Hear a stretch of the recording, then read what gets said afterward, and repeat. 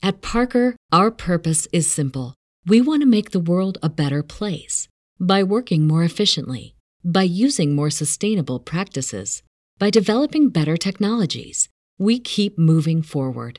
With each new idea, innovation, and partnership, we're one step closer to fulfilling our purpose every single day.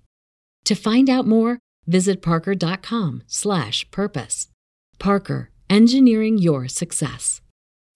As humans, we're naturally driven by the search for better. But when it comes to hiring, the best way to search for a candidate isn't to search at all. Don't search, match with Indeed. When I was looking to hire someone, it was so slow and overwhelming.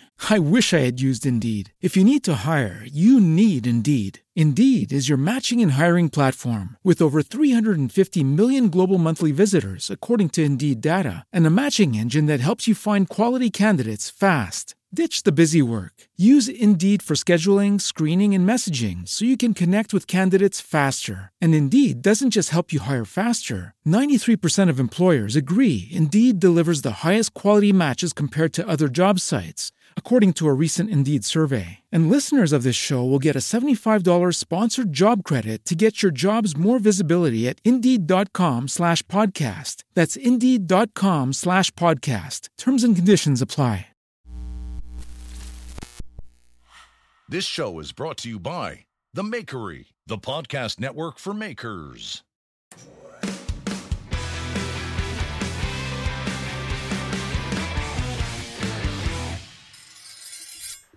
What's up, guys? Welcome to Knife Talk. This is the only... No, it's not the only. It's one of the only. It's only one of the only high level.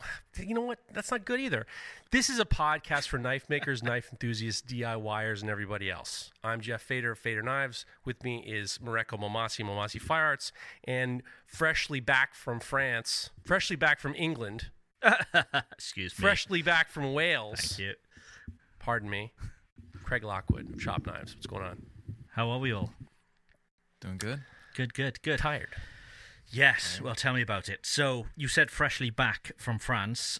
We had a nightmare journey. So, I remember when we went over, I told you how easy. It was 12 hours door to door, super simple.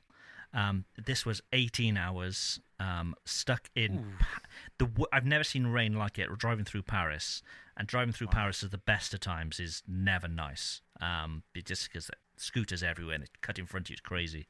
But the rain was so bad, at one point we saw a shoe floating down the motorway. A shoe floating towards us. It was crazy. It was a river. It was basically a river. Wow. So it was a nightmare journey. But I'm back, and it's lovely to be back in the normal studio. Hopefully we're not going to get any sort of glitches at all or anything like that this week. And it's just nice to be back. So I've been doing some knife stuff, which is really nice. So I've been heat treating springs ready for these folder knives. I've had a full week of it, really. I've been doing that. I've been working on the book, which we've talked about. What else? I joined a band. I joined a band this week. So, What? yeah, it's something that I've wanted to do for a long time. As you know, when I was younger, I was in and out of little bands, that kind of thing, through school and that. But, nothing serious because, my age, I'm never going to be a rock star anymore. But, yeah, there's a local band around here, and they do weddings and they do all the sort of events in all the villages, that kind of thing. And I love it. They were like, we need a guitarist. And I'm like, well, okay. But I'm the youngest in the band by at least 20 years. Holy They're shit. pretty old. Oh, my God. Yeah. So they're like in their 80s? Yeah, well, not quite. Oh. 60s, yeah. So it's a lot of AC/DC, Pink Floyd, Rolling Stones, that kind of stuff. But hopefully I'll be able to sort of wing in a few sort of newer songs occasionally. But yeah, that should be fun. So yeah, aside from that, I've got an inbox which is just like groaning over. So I'm slowly getting through that. So if anybody's emailed me, looking to order a knife or anything like that at all, I'm going to get to them by the end of this week. Definitely. It's just a lot at the moment on my plate. So we're getting there. But it's great to be back. It's a bit of normality, and the sun is shining, and everything is positive. I'm surprised it took so long for you to get across the border. It doesn't normally. But we missed the train. There's a tunnel that goes under the water, under the sea, between the UK and France, and we missed that train. And because they're not doing many at the moment, because not many people are travelling, obviously, it was a 3-hour wait, so that was part of it. So we had to wait around for 3 hours. But actually getting through the border is pretty simple. You show your papers and you're gone. That's not a problem. It was just the fact that we missed our connection, if you like. Well, that sucks. Yeah. So, Chip, why aren't you in your car? Have you crashed it? Have you let your daughter drive it and she's crashed it? What's going on? How dare you? That's outrage. That's a total outrage. You know what? I thought that the people on this who are watching I got too many complaints that I looked homeless. So I figured I'd give this one a whirl. And it sounded pretty good on Full Blast. So I figured, why not give it a try? Why don't we try to upgrade the visuals? Yeah. So, well, That's a good look. You talked for, was it 2.5 hours Full Blast on your own this week? It was a long show, just on your own. Or hour and 50. Wow. It shouldn't have been that long. Wow. I should have trimmed some of the fat, but it was funny. I had some issues. We had issues. Heartbreaking issues. For those who don't know why did you end up doing it on your own? You got to listen to the Full Blast podcast. Ah. I mean, come on, man. I got to bring the numbers up, dude. Come on. What are you, nuts?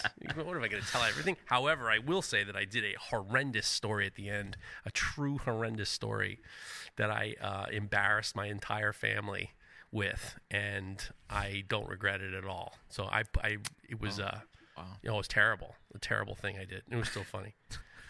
So, knife-wise, what's been going on? Well, 10 minutes ago, I was gluing up this 12-inch brisket slicer. So I was like pedal to the metal this whole week. I'm trying to get about 20 knives done by the end of the middle to the end of July, just to kind of clear the plate. And I had a friend of mine who I did some postgraduate art stuff with. He came in about a month or two ago, and he had pictures of this Porsche, and it was called the Gulf Oil Livery, and it was blue, baby blue with orange and white and black. And he says, "You think you could do this color scheme?" So I ended up getting some Tiffany blue G10, and I kind of put something together, and I finished it. I finished it all this morning, and he was super happy. And it was neat to find different colored, different tones of G10. G10 doesn't really have a whole lot of colorway. So I was able to get something real nice, and he's going to stop by tomorrow. He was actually going to stop by 5 minutes ago, and I was just like, yeah, let's just do this tomorrow. That would have been great. Hey man, what's going on? My customers coming in, and we do the business transaction on the That would be good. That would be good. But the colors were incredible. Yeah, it's those old Porsche racing colors, I think, aren't they? Well, the blue's a little bit. I had to go with. The blue is, the blue from this Porsche is a little bit more like a baby blue, and this blue wasn't. I don't know if I could have probably gone with the royal blue, but I really wanted something lighter, and I've been waiting to try this Tiffany blue. Here we'll brown bag it. I got it from Pops Knife Supply. I've been kind of like going to all these other different places to get some weird stuff. I got some of that weird, crazy handle material that you have, not the same kind, but I found one of the listeners of the podcast clued me in on those kind of like corally looking like the crazy fiber, Juma. Crazy fiber stuff. Right. Yeah. So they're very much along the lines of, they look kind of like Keith Haring scribbles, and I got some of that, and I've been kind of getting different colored G10 dowels. And shout out to I'm gonna hot tip right off the shoot. Shout out to Chris Zepp, who told me I was looking for drill bits that were a little bit oversized than 1/4 inch and 3/8, and he told me to get an E and an F for the 1/4 inch and a V for the 3/8, and I believe the E is the correct size if you want to put a 1/4 inch dowel in, and a V is the correct drill if you want to put a 3/8 dowel in. And I was surprised at how, it was just a tiny bit, so I didn't have to sand down any of the dowels. It fit almost like, perfectly. And then G10 has a tendency to kind of bruise, so it really kind of made it a better fit. And I actually did doing a fillet knife that I got to use it with 2 days ago, and it's really great. So look into letter bits, guys. Letter bits. I'm sure people would definitely say, without question, millimeters is fine too, but why does it need to be so complicated? We've got these fractional bits, we've got letter bits, we've got millimeter. Oh, it's crazy. You're telling me. I mean, you're telling me there are languages where they don't use past or present, so we should be doing that too. Yeah. So I mean, like, everything complicated is human nature. Mareko, your week. What's been going on? Before I get into my week, I actually just want to give another shout out to Colton Ferguson and his family. Their daughter has been going through some health stuff lately, and she's getting better, which is really great. She's not out of the woods, but she was hooked up to all kinds of machines and stuff. Poor little baby girl's like 2 years old or something like that. Super young. Yeah, she had MRSA, I believe. So anyways, she's on the mend. She's doing great. She's talking and being a little playful. It's sweet. So I just want to say congratulations to them. I'm still keeping them in my heart, and my thoughts. And then so on to the rest of the week.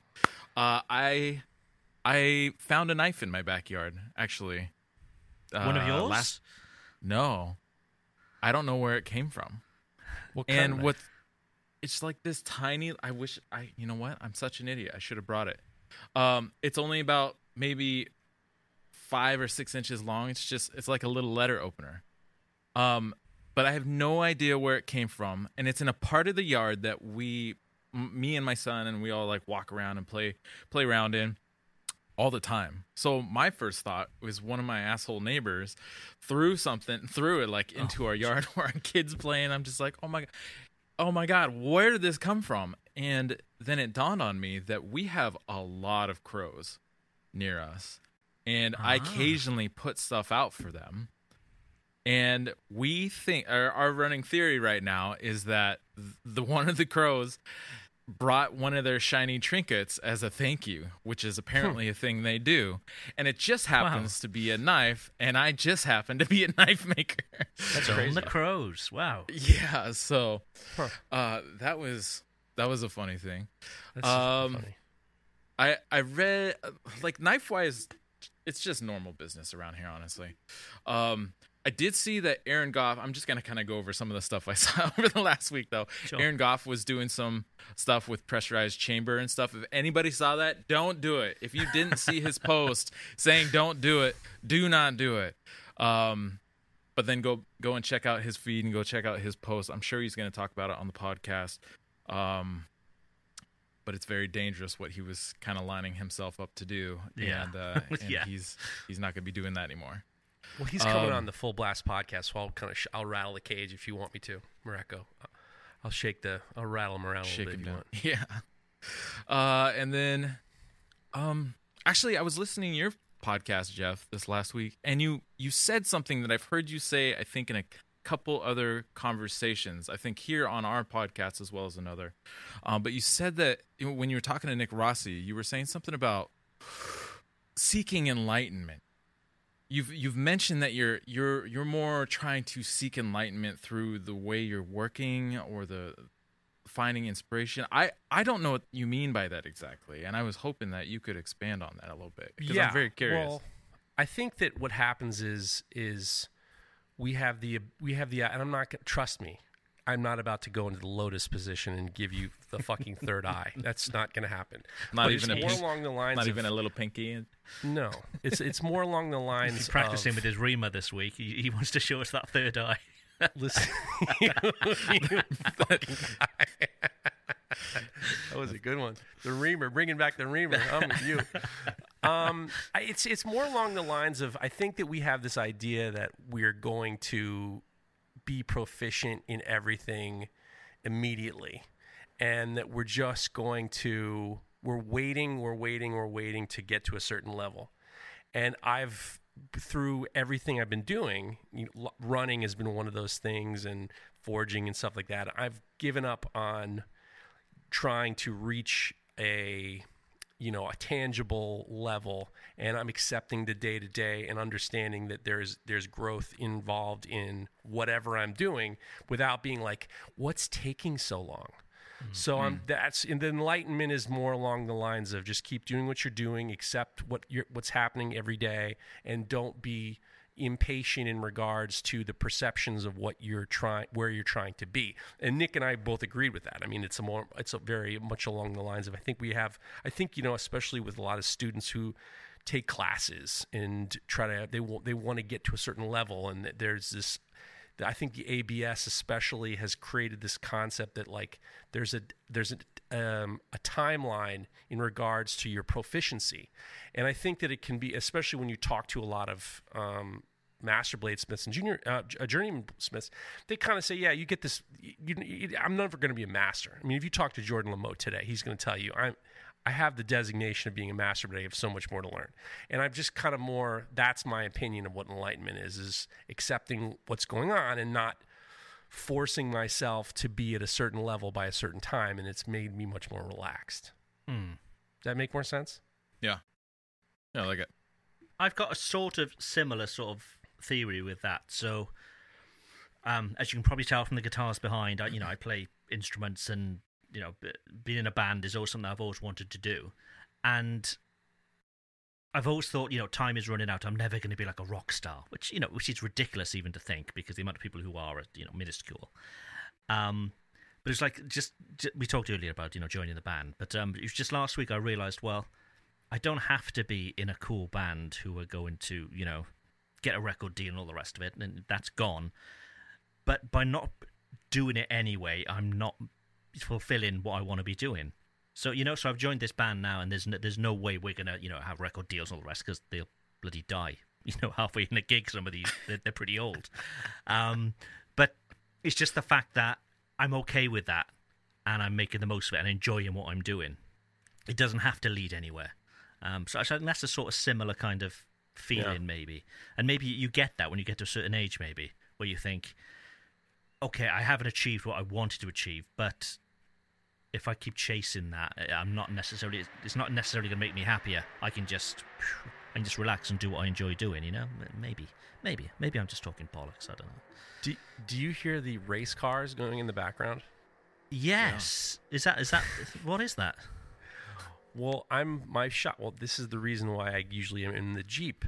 So I'm parallel to this Route 9, which is kind of like a small highway. And on Friday afternoons especially, people are going full blast on the straightaways. So you're going to be here. I get the gate down, so I get the lighting good. You're going to hear some revving of engines. Yeah, it's fine. It's fine. You can barely hear it. When you were talking about your enlightenment, you were completely blown out of the door. Your doors were blown out by, some race car. So I apologize. Right. We can I barely ruined hear your it. enlightenment. We can barely hear it. Barely hear it. Where were we? Yeah. So Mareka, we were saying. Knives this week. You said it's the same as usual. Nothing special happening this week. Same as usual. I guess I'll finish my week with one last thing from Can Iron. So after the event, they kept all the recordings of all the different conversations and demonstrations. So if any of you have signed up for or attended that, you now have access to that information to go back and refer to. And I owe a big apology. There were times where I was like showing a piece of paper up to the screen, and I was talking in like between the screen and my microphone, and you couldn't barely hear me. Like the sound you were getting was like a little bit like reflecting off my body like this, and it sounded terrible to them. And so I want to apologize for that. If you crank up the volume though, you can still hear what I'm saying. It's very muffled, so I apologize for that. I'm sure it was. Is that available to see anywhere? Then you said they recorded it. It's available for attendees. Although right, okay. I wonder if they might like grant access for like a smaller fee or something, because it's like post-event to have access to the different demonstrators and the different conversations. Yeah. And one last thing. Oh, go ahead. I was gonna say, when Rainy Day shows up, we'll squeeze him. There you go. He's gonna show up in the chat. Sure enough. Well, I mean, him. he's got a class he teaches apparently right now in the middle of the day, because he's a school teacher. So we'll see. I used to have my ears pierced, or I got my ears pierced when I don't even know what, like my early 20s or something like that. And my kid all of a sudden was like, "Oh, Daddy, where are your earrings?" And so I found my old earrings, and I threw them back in. And I was amazed that the holes didn't close up. That's what she said. Yeah. Wide all right. open. I'll see you later. Show over. Jesus Christ. That's it. I know. Any excuse. You know what? Right. It's. We should probably get on with. Knife Talk is sponsored by Even Heat, the manufacturers of the finest heat treat ovens available. To find your next oven, go to evenheat-kiln.com. And don't actually go to Soul Ceramics, because they are a distributor of Even Heats, and we can get you a discount. So we can get you $70 off, I think it is, as well as free shipping throughout the US. And you can spec the machine exactly how you want it. So if you go to knifetalk.net/heat, that'll take you directly to Soul Ceramics. It'll automatically apply the discounts, and you can spec out the machine exactly how you want it, whether you want the 120, the 240, the extra long one, all the new fancy gubbins or not. Knifetalk.net/heat, and you can also see that down in the description. So it's been a while since we've done any of these, but what do you guys think about... Oh, boy.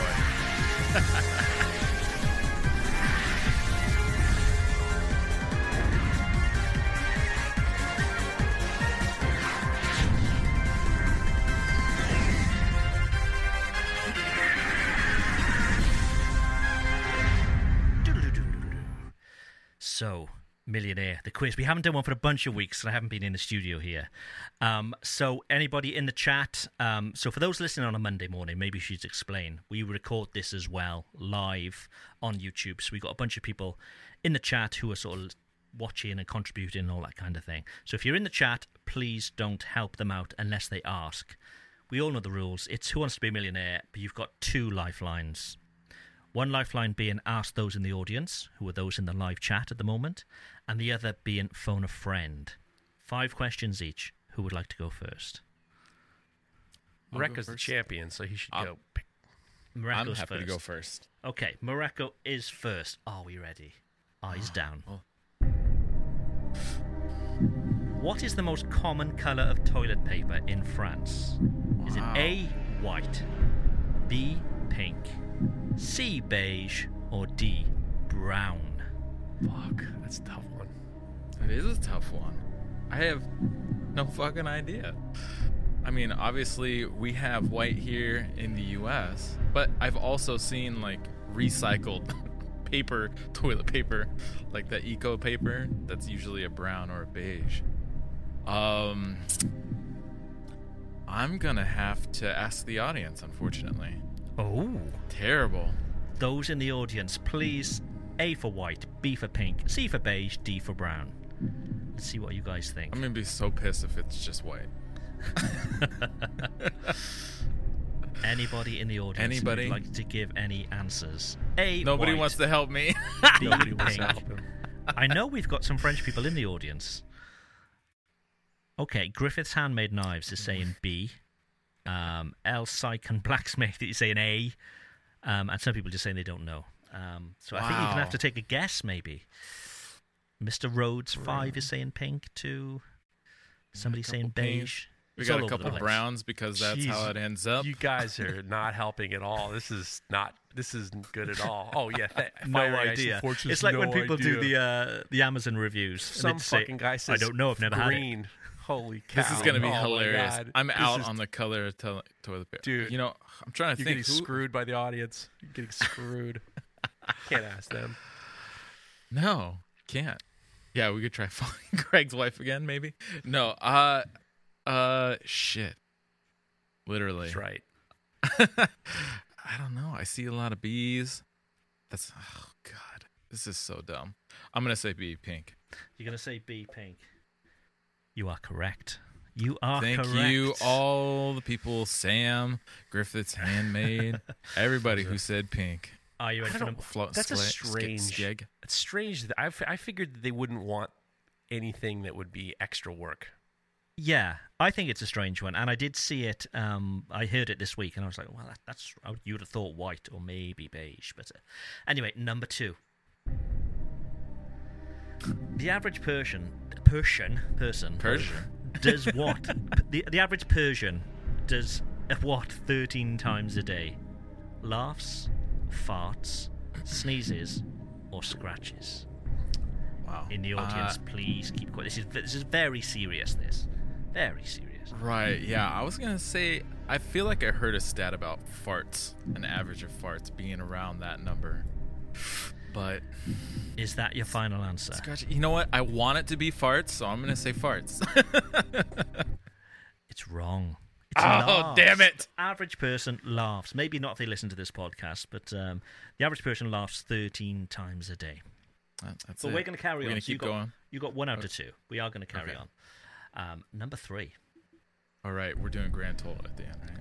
Who entered a contest to find his own lookalike and came 3rd?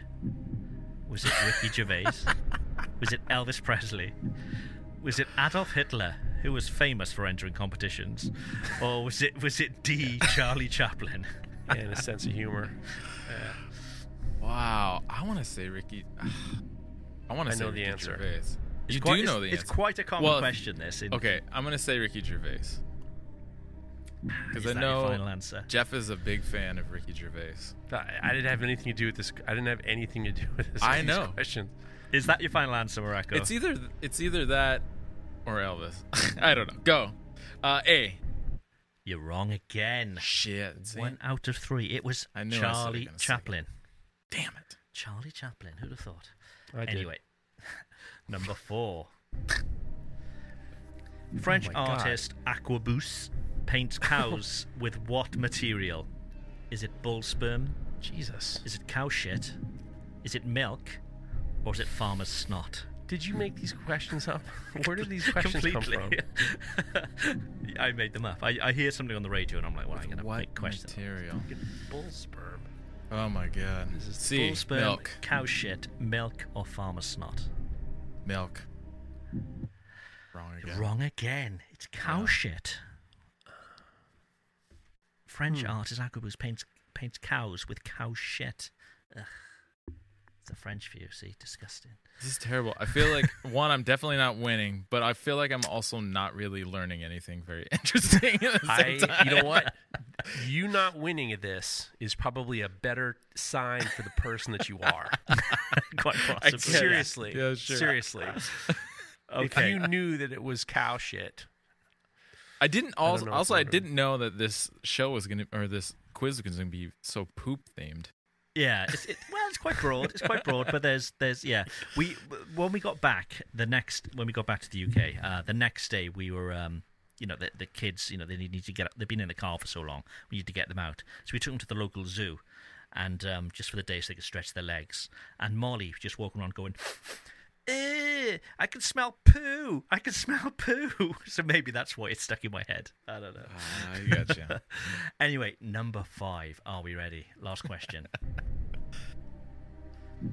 Native to the Caribbean, what sort of animal is the mountain chicken? Is it a turkey, a goat, a frog, or a llama? And just to say, you've only had 1 right so far. Yeah. Chicken. No pressure. No pressure. I'm gonna say a mountain chicken. I'm just trying to think. The Caribbean, native to the Caribbean. Goats are everywhere. Turkeys are mostly a North American animal. Doesn't say, native doesn't mean exclusive. Yeah. Mountain chicken. These Turkey. questions. Let's go for turkey. Maybe think about, to give you a clue, maybe think about think about taste, maybe. Not necessarily the way they look. The fuck? How does that help them taste? Of course they're eating it. So what, then frogs? I don't know what. Jesus, I just want this to be done. See, frogs. I put so much effort into this, and you guys, I just want it done. You are correct. 2 out of 5, Morocco. Wow. I'm so proud of 2 myself. out of 5. What we'll do, we'll carry on with the show, and we'll come back to Jeff's maybe a little bit later. So, Jeff, do Maybe. we have any questions? We Hey, do man. have some questions. Can I ask you a question? Guys, if you want to interact with the show, you can send us a DM at Knife Talk Podcast on Instagram, and you can ask questions. We got some good questions from our listeners. This was a late entrance, but is a good one. Ryanson of Jean asks, "Hello, new to knife making, working with 1075. My knives are not coming out hard after the quench, and it's made me realize how much I don't know about heat treating. What's the best comprehensive resource to learn about annealing, quenching, tempering, and any other metallurgical information?" What do you think, guys? I think his There name we go. is There we go. Ryan, son of Juan. Is I that his feel like name on you said Instagram? Oh, right. Okay. Ryanson. I heard you say Ryanson. Yeah. Okay. Yeah, I think the knife engineering by Dr. Laren Thomas. Yeah. Yeah. That's going to be your good resource. Yeah, we've had him on the show in the past as well. He answered like questions just off the bat. He knows his shit. So yeah, everybody needs that book basically. But he doesn't mention. Does he say, Jeff, how he's heat treating? He says they're not coming out hard. Is he using a forge? Is he using an even heat ones? He didn't say anything. Sure. I mean, obviously, definitely Dr. Laren's book is great. I actually also thought that Kevin Cashin has a website called cashinblades.com, and he actually has a breakdown of heat treatment for most steels that he uses, including the 10 series knives. So a 10 series steel. So, and Kevin Cashin is, considered one of the best too. That's a good option too. Yeah. But for sure, my suggestion would be if you're trying to support somebody in this community, support Dr. Laren by buying his book, because if you support him, then he's more likely to do it again, and definitely support people in this community, and he's one of them. Yeah. I think the fact that he's using, did you say 1075? Yeah. Maybe I may think he's maybe new to knife making, and he maybe is using a forge. So any tips for getting good hardness out of a forge, Mareko? Yeah, I mean, ideally, you want to be able to soak any kind of knife that you're heat treating. You want it to be able to soak at critical temperature for a decent amount of time. At least ideally around 10 minutes. It's going to be hard to do that in a forge. One thing you can do, which we've talked about before, is throw a tube in the forge and then heat the blade up inside of that tube. That will help create a more even environment to bring that blade up to. Another thing with 1075 is it can be, depending on its actual makeup, because it's manufactured by a few different companies. They have kind of some guidelines within which they can make a steel, and it is considered a 1075.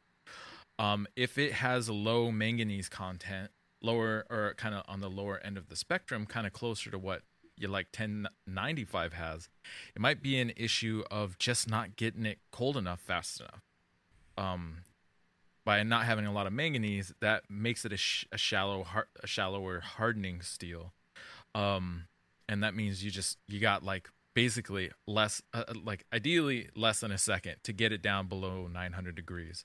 It also could be his quench medium, so whatever he's quenching in, ideally you're doing it in like Parks 50 quenching oil, which is a fast quenching oil. Its ideal temperature is between about 50 degrees and like 110. And but if you're using even, if you're heat treating on the forge, you also might just be using like canola oil. So you want to heat that canola oil up so it has a kind of like a higher viscosity, and it's a little more fluid, and kind of running thinner. And that way it'll also quench and cool that steel faster, which is kind of counterintuitive. You have to heat the oil up before quenching, but that's what you want to do. Cool. I think that's quite a thorough answer. Macduff Forge has contacted us by... Contact us via DM at Knife Talk Podcast on Instagram. It's that easy. And he says, where do you get your micarta and G10s? I've searched around a lot, and I find it hard to find a place with a variety of synthetics. I'd love to know where you get yours. And he says, thanks, love the podcast. I'm not sure where you're from, Macduff, but I'll go first, and I'll just say that here in France, Mercant is brilliant. They stock so many different handle materials. They're brilliant, and that's mercant.fr. But in the States, Jeff, you talked about Pop Supply recently. Yeah, Pop Supply, Alpha Knife Supply. I usually buy most of my sheets from Alpha Knife Supply because they sell them in bulk, big sheets as opposed to buying just strips. Most knife supply stores sell G10 in micarta. A lot of times, USA Knife Maker, Jan's, they all have handle material. Maker Supply, it was called Maker something Supply. I just bought some stuff from them. And Alpha's where I buy the bulk of my G10. Right. Okay. Cool. I would also. Sorry, I was just gonna say, Texas Farrier Supplies also sells G10, and if you put Knife Talk 10 at checkout, you can save 10%, as well as on your hand sanding paper, or whatever else you need to get from them. All kinds of forging supply, handle, material, hardware, whatnot. You can get it from Texas Farrier Supply. I didn't know they had G10. Yeah, boy. Look. There you go. You're brown bagging everybody else. No, just joking. They've got a full section there for the knife maker stuff. So, yeah, make sure you head on over to there. And I'd also like to say that one of the reasons for me going back to the UK is to go and visit a factory where I'm having some handle materials made, something quite specific. And I've got some samples on their way to me, so hopefully by next week I'll be able to show some and explain what it is. But extremely sustainable. It's synthetic, but extremely sustainable and perfect for knife handles. So, yeah, hopefully I'll be able to show those off next week. That'd be cool. Is it some, like, precious plastic kind of recycled stuff? No. This is more of a natural material than plastic.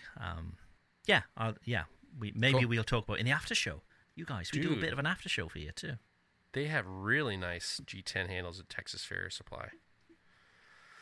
Really nice, small pieces, nice colors. A lot of thin stuff for liners and Yeah, Texas Farrier Supply is good. Get on it, people. There you go. I actually just got a package sitting at home from Texas Farrier Supply. I got all my Rhino Wet. I bought a pile of Rhino Wet, and I used Knife Talk 10 at Texas Farrier Supply, and I peeled off 10% off that in Dasi USA. Nice. Well, I wish that I was in the States so I could benefit from that. But coming back from the UK, I brought a bunch of Rhino Wet with me as well, just because I can't really get over here. So, yeah, Rhino Wet. We're smashing through these sponsors at the moment, but they're just really relevant to the questions. Rhino Wet is the best sandpaper out there. It just saves you time, it saves you money. It's the best stuff. But yeah, Texas Farrier Supply stock it. I got mine from the UK from Ground Flat. Yeah, Ground Flat. What's it called? Oh, GFS Knife Supplies. Anyway, they're brilliant. But anyway, Mareko, do you want to take the next question? Yeah, this next one is from Brigham Kendall. It says, is it good to forge knives out of a toy... Oh, sorry. Jesus. I'm good at reading. Is it bad to forge knives out of a Toyota coil spring? Seems to make a decent knife, but how can I know if it's really good material to use? Cool. Just to make sure that if you're reading the 10 Commandments, Mareko, you get them right. That you're not killing your neighbors and you're not fucking anyone you see. Bad out of a Toyota, I maybe a Mercedes would be better. I don't know. This is for you, Mareko. This isn't for me. I mean, so there are places online, or actually like physical locations where you can send material to be tested. We've talked about this before. I have a bunch of bandsaw blades, or not bandsaw blades, but crosscut saw blades and other kind of quote-unquote mystery steels. And I've sent them, I believe the company, I'd have to look it up, is metaltest.com or something to that effect. There's one actually just north of me here, about 40 minutes. But you mail a sample. They basically destroy that little sample, and it gives them a reading of what is in that material. And that will kind of tell you whether or not it's decent steel to forge a knife out of. So it sounds like he's probably already forged, or they've already forged a blade out of this stuff, and they like it. I think the biggest potential issue with forging out of non-knife making grade steel, like the steel that you buy from some whatever kind of like knife grade steels. There's a difference in quality, and some of those spring steels have some flaws in them, have some voids sometimes, or even like large concentrations of alloying elements in them that you don't necessarily want in a high performance knife, and especially like a high quality knife that you might be trying to sell for high dollar. If you are transparent about that, that it is recycled material and that some of these anomalies may show up, then I don't think there's a problem with talking, like people paying for something like that. But you also got to be transparent at that point. But I think, again, we've talked about the difference of cost between scrap steel and quality steel, and it's really not that much. Even for a 1075, it's pretty inexpensive to get a hold of a stick. You know what you're working with. You have heat treating information that's very specifically designed for that material to optimize it for however you're using it, as a chef's knife versus a hard use knife, all that kind of stuff. But yeah, recycled materials are fun to play with for sure. Yeah, I've got tons of them. Yeah, but it doesn't have to be expensive to get, strips. And when I first started, I was even getting stuff from eBay, like 01 tool steel, that kind of stuff. Sure. You can get it pretty much anywhere, and it can be cheap. But if you want to work with something really, really special, the three of us have a bar of Dharma steel, and it's amazing stuff. That it's a stainless Damascus. And it's just beautiful. They've just launched a few new patterns. And we've started doing this thing called the Dharma Steel Knife of the Week, where if people tag us with their Dharma Steel knives and tag Dharma Steel, we'll feature one. And I've picked one for this week, and it is from Gentry Custom Knives. And let me show you the knife. So it's a lovely knife, but unfortunately that video was stretched for some reason. But you can go and see it on his Instagram at Gentry Custom Knives. And it's the Dharma Steel, it's the Bjorkman twist pattern, which is beautiful. And he says here it's build scales with bright red G10 liners. And he says the material is pretty time consuming to work with, but the end result is always worth it. So yeah, it's pretty special stuff. So go take a look at Gentry Custom Knives, and if you've made a knife out of Dharma Steel, let us see it, because I've got a pile here of Dharma Steel which I'm a little bit nervous to use. So I'm looking for inspiration as well. That would be cool. Jeff, would you like to take another question? I would, and I just want to talk to the people in the chat. If you have questions, feel free to put them up, and we'll get to them. Yeah. If you're watching us on YouTube Live or Facebook Live, I'm not 100% sure. On both. I think on both. This one comes from our friend Steve House, Moonshine Metalworks. Hey, cuties, can I ask you a question? This might be one for Craig, seeing as how he's a master blade blacksmith, but I'd really like to hear the other guys weigh in as well. I recently finished a carving set as a present for my dad, and that was the first proper knife that came out of kind of okay, and was quickly told by John Ariani that I have to forge an integral next, and you don't argue with Uncle Sunset. So my question is, what is one bit of advice you wish you were given before forging your first integral? Mareko, over to you. Yeah, I'm trying to think. I think one of the things I really had to kind of figure out on my own was when you're pulling the heel down, especially for like a chef's knife, you want to try to do that sooner than later. I also have a tendency to have kind of a preform that I work with. Even like I have some 1-inch square stock, but what I would do if I would take that 1-inch square stock and I would actually reform it into probably about a 3/4 inch by 1.25 inch wide, kind of rectangular cross section block by however long, material. But that way I already, especially for my chef's knife, I already had a little bit of the height that I was shooting for. So if I'm already starting at 1.25 or 1.5 inches, then when I upset the material by driving down the material for the bolster, I already have some of that heel height, and I'm shooting for usually around at least 2 inches. So I have to work less to get that heel to pull down in the forging of the thing. So I think It took, again, like I said, it took me a while to figure it out, but you kind of got to focus on the heel, not too early, because then you'll end up with too much material kind of coming back underneath the bolster. But usually when I get the blade kind of drawn out lengthwise, like doesn't really matter, but the thickness is usually around 1/4 inch, and before it gets much narrower than that, sometimes it's actually just a little over, maybe 5/16 of an inch, which I think is about 4 millimeters for you, Craig. You start, or for 3.5 millimeters, you start pulling that heel down, focusing force in that heel, and that helps pull the heel down, helps you get that height you need at the heel, before then moving forward and pulling out and forging out the rest of the blade. The only advice I could give Steve really is, for breakfast, before you start forging that knife, you want some decent coffee. Shit goes in, shit goes out. That's all I'm saying. That's all I'm saying, Steve. What have you got, Jeff? I mean, I would say that it's remarkably similar to forging a finial, a power hammer leaf. I think that when I was doing railings and stuff, and we were doing a lot of power hammer leaves, there wasn't a whole lot different in regards to the way the material moved in the process, in terms of how you made the point and then how you brought the material down and pulled it out and made that spade, necking it, creating the connection between the bottom of the leaf and the top of the finial, and the transition isn't really that much different. So especially because I know the guys over at the Forge, that's Alex Pohl's place, Steve's part of that, they do a lot of blacksmithing. I would really not overthink a lot of it and try to just think about it like making a power hammer leaf. And you'd be surprised at how similar it is. Cool.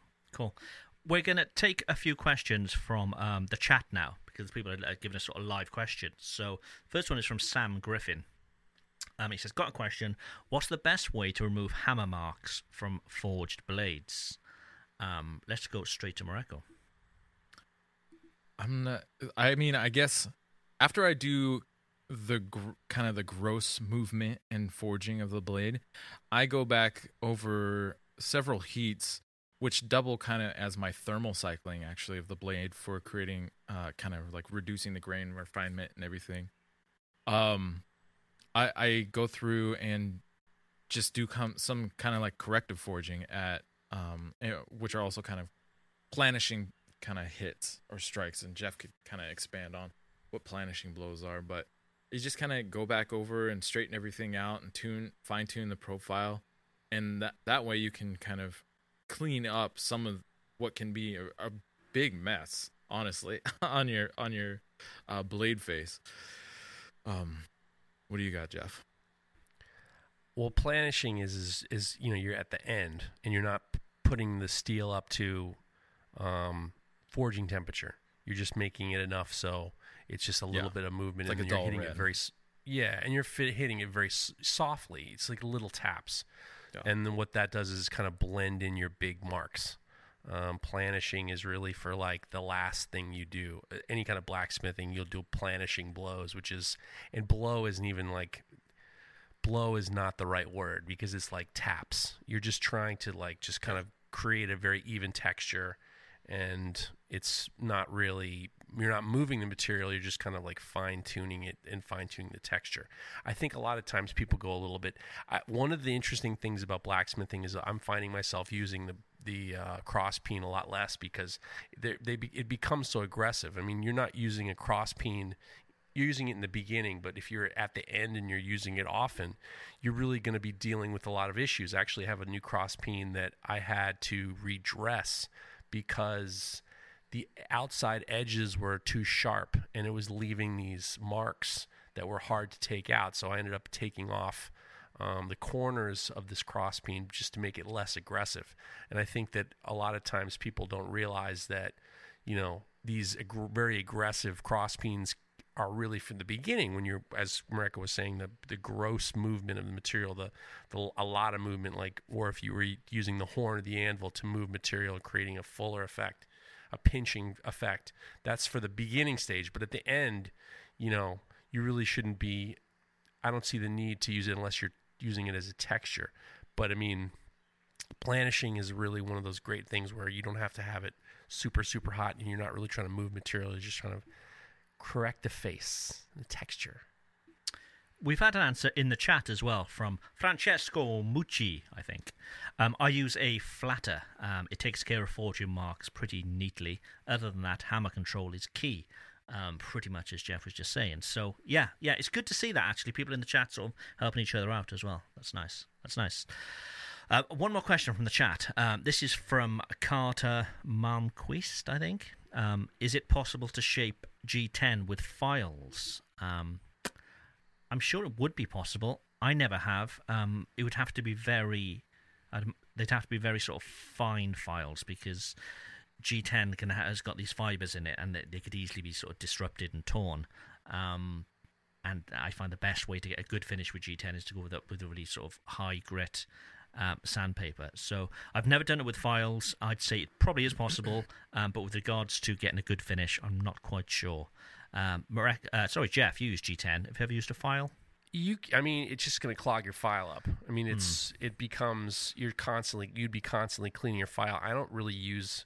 I use the bandsaw mostly, and then I clean up things with my grinder, and then sometimes on the inside I'll use a Dremel with a drum bit, or some people call them a Tootsie Roll. I use those, and then I'm not really using a file very often. I don't actually use a file after heat. I use a file for before heat treatment, but you could use a rasp. But I mean, that what Craig was saying, and it is 100% true, is G10 bruises, and those fibers get very, very white, and it's very hard to fix. So if you were to use something aggressive like a rasp, you just want to be aware that when you get close to the final finish, you don't want to be bruising the material. Yeah. Okay. One more again, sorry, from the chat. This is from Dustin Sheffield. What do you guys know about structured abrasives? Seems like the high grit ones eliminate the belt lap joint. So he's talking about those abrasive belts where they've got like a diamond pattern or something on it. It's not just a straight abrasive. And whether that could eliminate that sort of bump, that the tape seam that you get on a belt. I used to use them, haven't used them in a long, long time. So with regards to the bump on the belt, that's normally down to the thickness of the belt, I find. So the higher grit are normally much thinner, but you can get them with thicker backing tapes. Which can help with that bump, because it's less of a sort of percentage of the seam, if that makes sense. But yeah, I don't actually know. Mareko, are you using those structured belts at all? I've used them off and on over my knife making, but not really a fan of them, honestly. I feel like I start using, which is weird because they're alumina oxide, which is supposed to break down really evenly and easily. But I find that those belts load up or glaze over and don't cut very nicely pretty quickly because it's alumina oxide. And so, but I mean, regarding the belt bump, I think it probably does help eliminate the belt bump a little bit. But yeah, I think if I could get a hold of some finer grit belts with a heavier back, like a X or a Y weight, I would be all about it, because like you were saying, Craig, that extra body of the actual belt that the abrasive is adhered to helps kind of like, I guess, hide that the belt seam where that adhesive tape is kind of keeping the belt together. Well, Mareko, maybe I can help you out with that. Combat Abrasives makes the world's best abrasive belts for knife makers. Available in any size at unbelievable prices. Go take a look at combatabrasives.com and get 15% off with promo code KNIFETALK15. Do it now!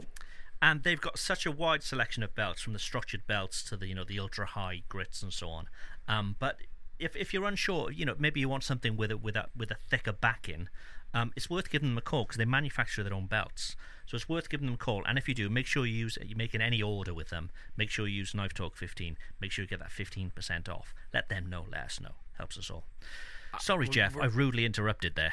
No, I had a trick for. I know exactly what Mareko's saying. They glaze over. It's almost like it's glazing over is the perfect expression. And I don't know who I saw do this video a number of years ago, but if you have one of those like a gator belt or something like that, if you take a flat bar of steel, and then just push it into it while it's running, you'll cut through that glaze and it'll all kind of be normal again. You're almost like dressing the structured abrasive. It does work. I don't do a lot of belt finish, so I don't really use it. I have a couple.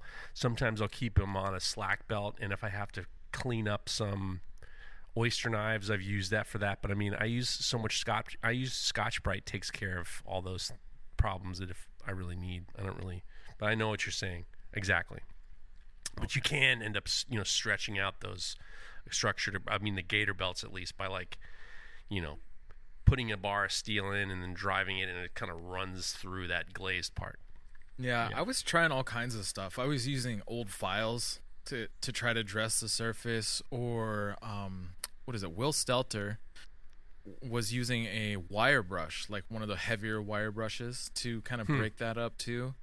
And it kind of, either time, it does open up the abrasive a little bit again, but then it glazes over like 5 minutes later, and I'm just like, fuck this. And so I just stopped using it. I know what you mean. Yeah. Who needs it? At Parker, our purpose is simple. We want to make the world a better place by working more efficiently, by using more sustainable practices, by developing better technologies. We keep moving forward. With each new idea, innovation, and partnership, we're one step closer to fulfilling our purpose every single day. To find out more, visit parker.com/purpose. Parker, engineering your success. As humans, we're naturally driven by the search for better. But when it comes to hiring, the best way to search for a candidate isn't to search at all. Don't search, match with Indeed. When I was looking to hire someone, it was so slow and overwhelming. I wish I had used Indeed. If you need to hire, you need Indeed. Indeed is your matching and hiring platform with over 350 million global monthly visitors, according to Indeed data, and a matching engine that helps you find quality candidates fast. Ditch the busy work. Use Indeed for scheduling, screening, and messaging so you can connect with candidates faster. And Indeed doesn't just help you hire faster. 93% of employers agree Indeed delivers the highest quality matches compared to other job sites, according to a recent Indeed survey. And listeners of this show will get a $75 sponsored job credit to get your jobs more visibility at Indeed.com/podcast. That's Indeed.com/podcast. Terms and conditions apply. Okay, Jeff, we've waited long enough. I think it's time. Ready?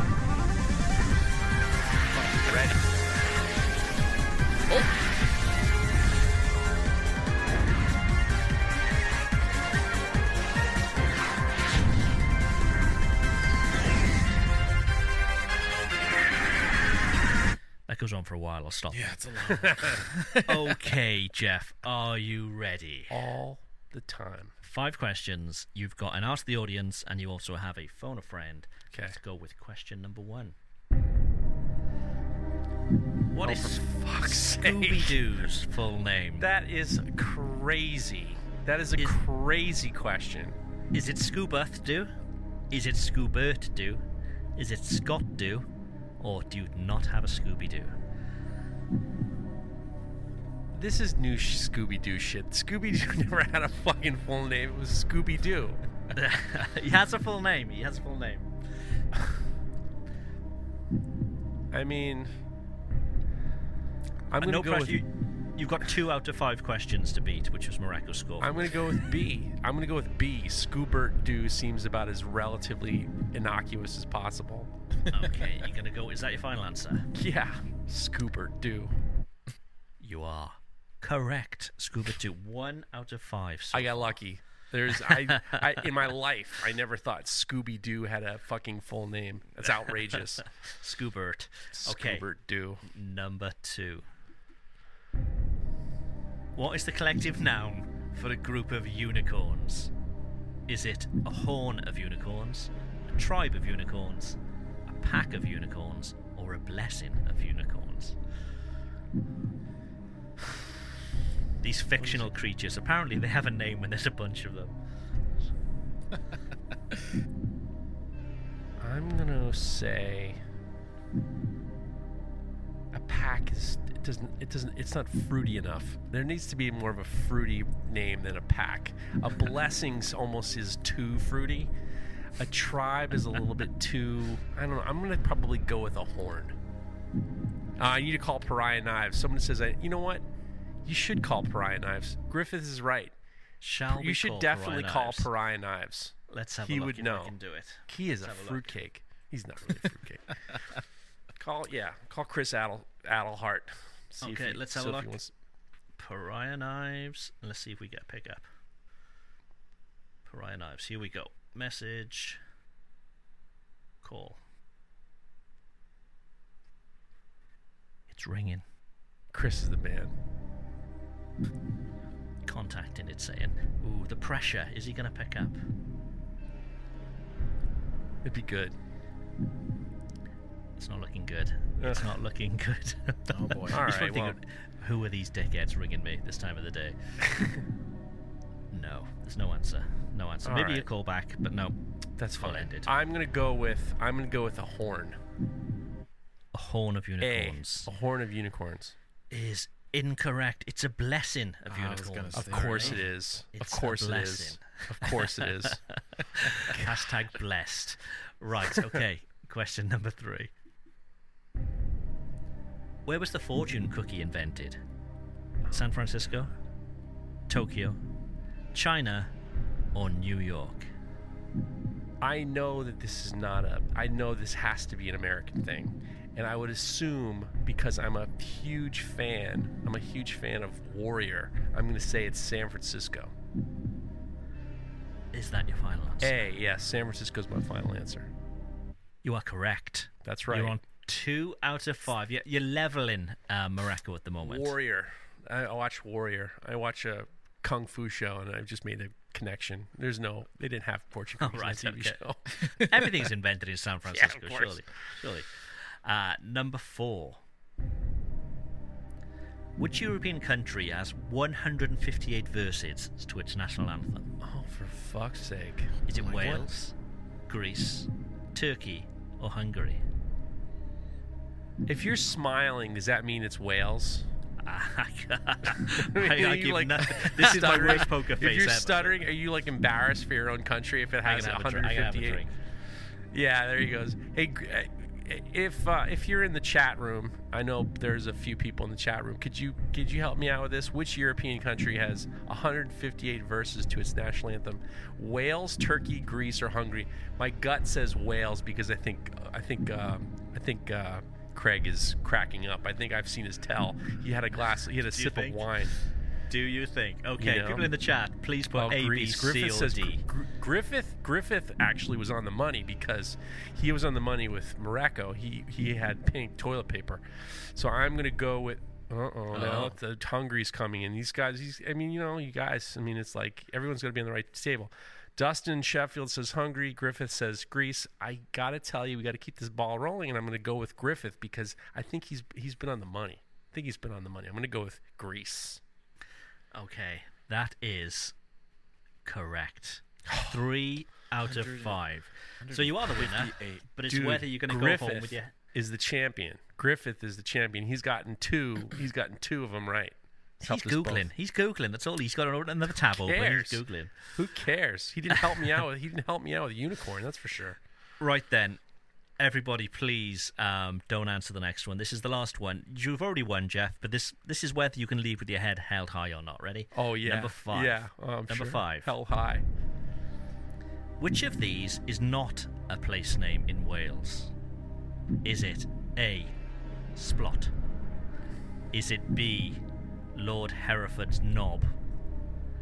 Is it C, Pop de Ping? Or is it D? Which is Llanfire, Pŵl Gwyngoch, Gulgeri, Gwyn, Wilanthracilio, Go. Jesus, I'm not doing that again. You clearly know that one's. You clearly know that D is D. You think it was D. I'd like you to say it again. I couldn't actually hear it very well. Could you repeat it one more time? Which of these is not a place name in Wales? Okay. Is it A, Splot? Okay. Is it B, Lord Hereford's knob? Is it C, Popty Ping? Or is it D, Landfire Bull Gwyn, Go Go Gettins, Sidio Go Go Goch? I'm going to say it's Poppity Ping, because Lord Hereford's knob it would be the one that you'd think that it wasn't, and Splot is easy, but like Poppity Ping is like what you would say. I think that's what you would add, because you got to figure something out. What a biggity bong and Poppity Ping. So I'm going to go with Poppity Ping. Is not a place name in Wales. That is not a place name in Wales. Okay, you had 3 out of 5. This was your final question. Splot is a place in Wales. Right. It's back in my hometown of Cardiff. No surprise. Lord Hereford's knob is a place in Wales. Right. It's somewhere in West Wales. Sure. Popty Ping is a Welsh word, but it's not a place. You are correct. You are correct. C is the right answer. Can you guess what Popty Ping is in Welsh, in English? I would think that that's what happens when one of your testicles bursts through the scrotum. It's a microwave. Oh, it's a microwave. It's a microwave. Sorry. I was so close. Popty Ping. So fucking close to the Poppy Ping. So, yes, you win with 3 out of 5. No, 4 out of 5. That's got to be a record for the show. I'm sure for me, for sure. This is like, yeah. I mean, usually I lose on the first one, so these are all guesses. I had no idea. If anybody wants to send in questions, multiple choice questions, don't. Because we had so many messages to deal with. Don't. Honestly, it's a bit of a pain. But okay, we're going to plan here. Jeff won. All very good. So, congratulations, Jeff, sir. Do we have any? How about some hot takes? We do have some hot takes. Hot takes, as you know, are we do get some hot takes there. Some of them are just like aggressive, and I let them loose. I don't do them all. So we have some. Here's one. So hot take is just basically just saying something. Saying something that's like something aggressive. I was gonna. I had a hot take. Thai basil is the best basil. Oh, we grew some Thai basil, and I threw it on something, and I thought to myself, this fucking thing, this is the best basil. Thai basil is the best basil. That would be a hot take. Okay. Clearly, it's just an opinion. So Chad Kimmel says, musical hot take, Fish, the band Fish and Tool are the exact same band, just packaged differently. Nick Edwards. Do you like Fish? No. I struggle with jam band music. Right. I'm not a Dead fan either. I like some of the stuff, but I don't like 20 minutes of it. Like 20 minutes of that's actually a very good explanation of why you shouldn't like jam bands. I like music, but not 20 minutes of it. That's a hot fucking take. Song. That's a hot take. I like music, but not 20 minutes of it. That's a perfect hot take. That's your best hot take. It's your best hot take ever. Nick Edwards says, here's a hot take. Knife making makes you fat, period. I agree. What? I agree. Knife making makes you fat. Gregory James is doing it. He's going deep. He's saying, hot take, Cotton Eye Joe is redneck Zumba. You guys knew what that meant? Because I was like, what? What? You've never seen people dance to Cotton Eye Joe? No. It's like the worst line dancing ever. It's the worst. Yeah, it's so ridiculous. All right, well, nice job, Gregory James. Got to laugh at everybody. Trevor Warrow says, hey, Q, do you have a hot take? Corby bolts that have a threaded hole that goes deeper than the shoulder of the bolt. So when I shape down the handle, the head of the Corby bolt grinds down and I hit the hole. These Corby bolts can go straight the fuck off. I don't think this is a hot take, but one thing I have noticed is manufacturers of some Corby bolts, when the female end, the female end sometimes they drill it too far past the shoulder. So when you grind down, you'll bump into in the the cap. hole. Yeah. Yeah, and I've had that before, to the point where I had to call the company and say, look, I'm having too many of these. And they said, well, how many left do you have? And I'm like, I have 200. What am I going to do, grind all 200 down? So what I started to do was I made like a needle. I took like a needle, and I'd mark it on the, how deep it went into the female end. Yeah, like a depth gauge. Yeah. A depth gauge, and then I could measure if it was going to go past or not. I've had really good knife makers send me knives where you could see the hole in it. It's something that's really, really annoying. It's definitely not good, and a lot of it is mostly because either you've mismanaged your depth, or the machinists who do it were like, having a poppity ping in the middle of business, and Nico Kalau Nico Kalu says, hello from Greece. I have a hot take. Mr. Do you know Jeff, they have 158 verses in the national anthem? He had a pretty good hot take. I'll have to talk to him. He'll have to call in, and maybe we get him to call in and sing all 158 in like the background. That could be the bed of the whole show. That could be the bed of the whole show. Have this Greek guy sing the fucking national anthem. I mean, have him saluting. It'd be great. That's what I'm for. So Nico Kalau says, hello from Greece. I have a hot take. Mr. Jeff asks for unsolicited advice, and then when Mr. Baltic Blades gives it to him, he gets mad. I've got to say, Baltic Blades has tried to call into the show a couple of times today. We're not. I'm not ignoring you. It's just that we're not taking calls for a while, simply because it's destroying the connection. We found last week when I think Ronald Knives called. And I think it's that Bluetooth connection that's destroying it. So I need to get some more cables. When I do, we'll be back into taking calls. So it's nothing personal. Or maybe Jeff told me not to answer if Baltic Blades calls. I'm all in with Baltic Blades. I'm all in with Baltic Blades.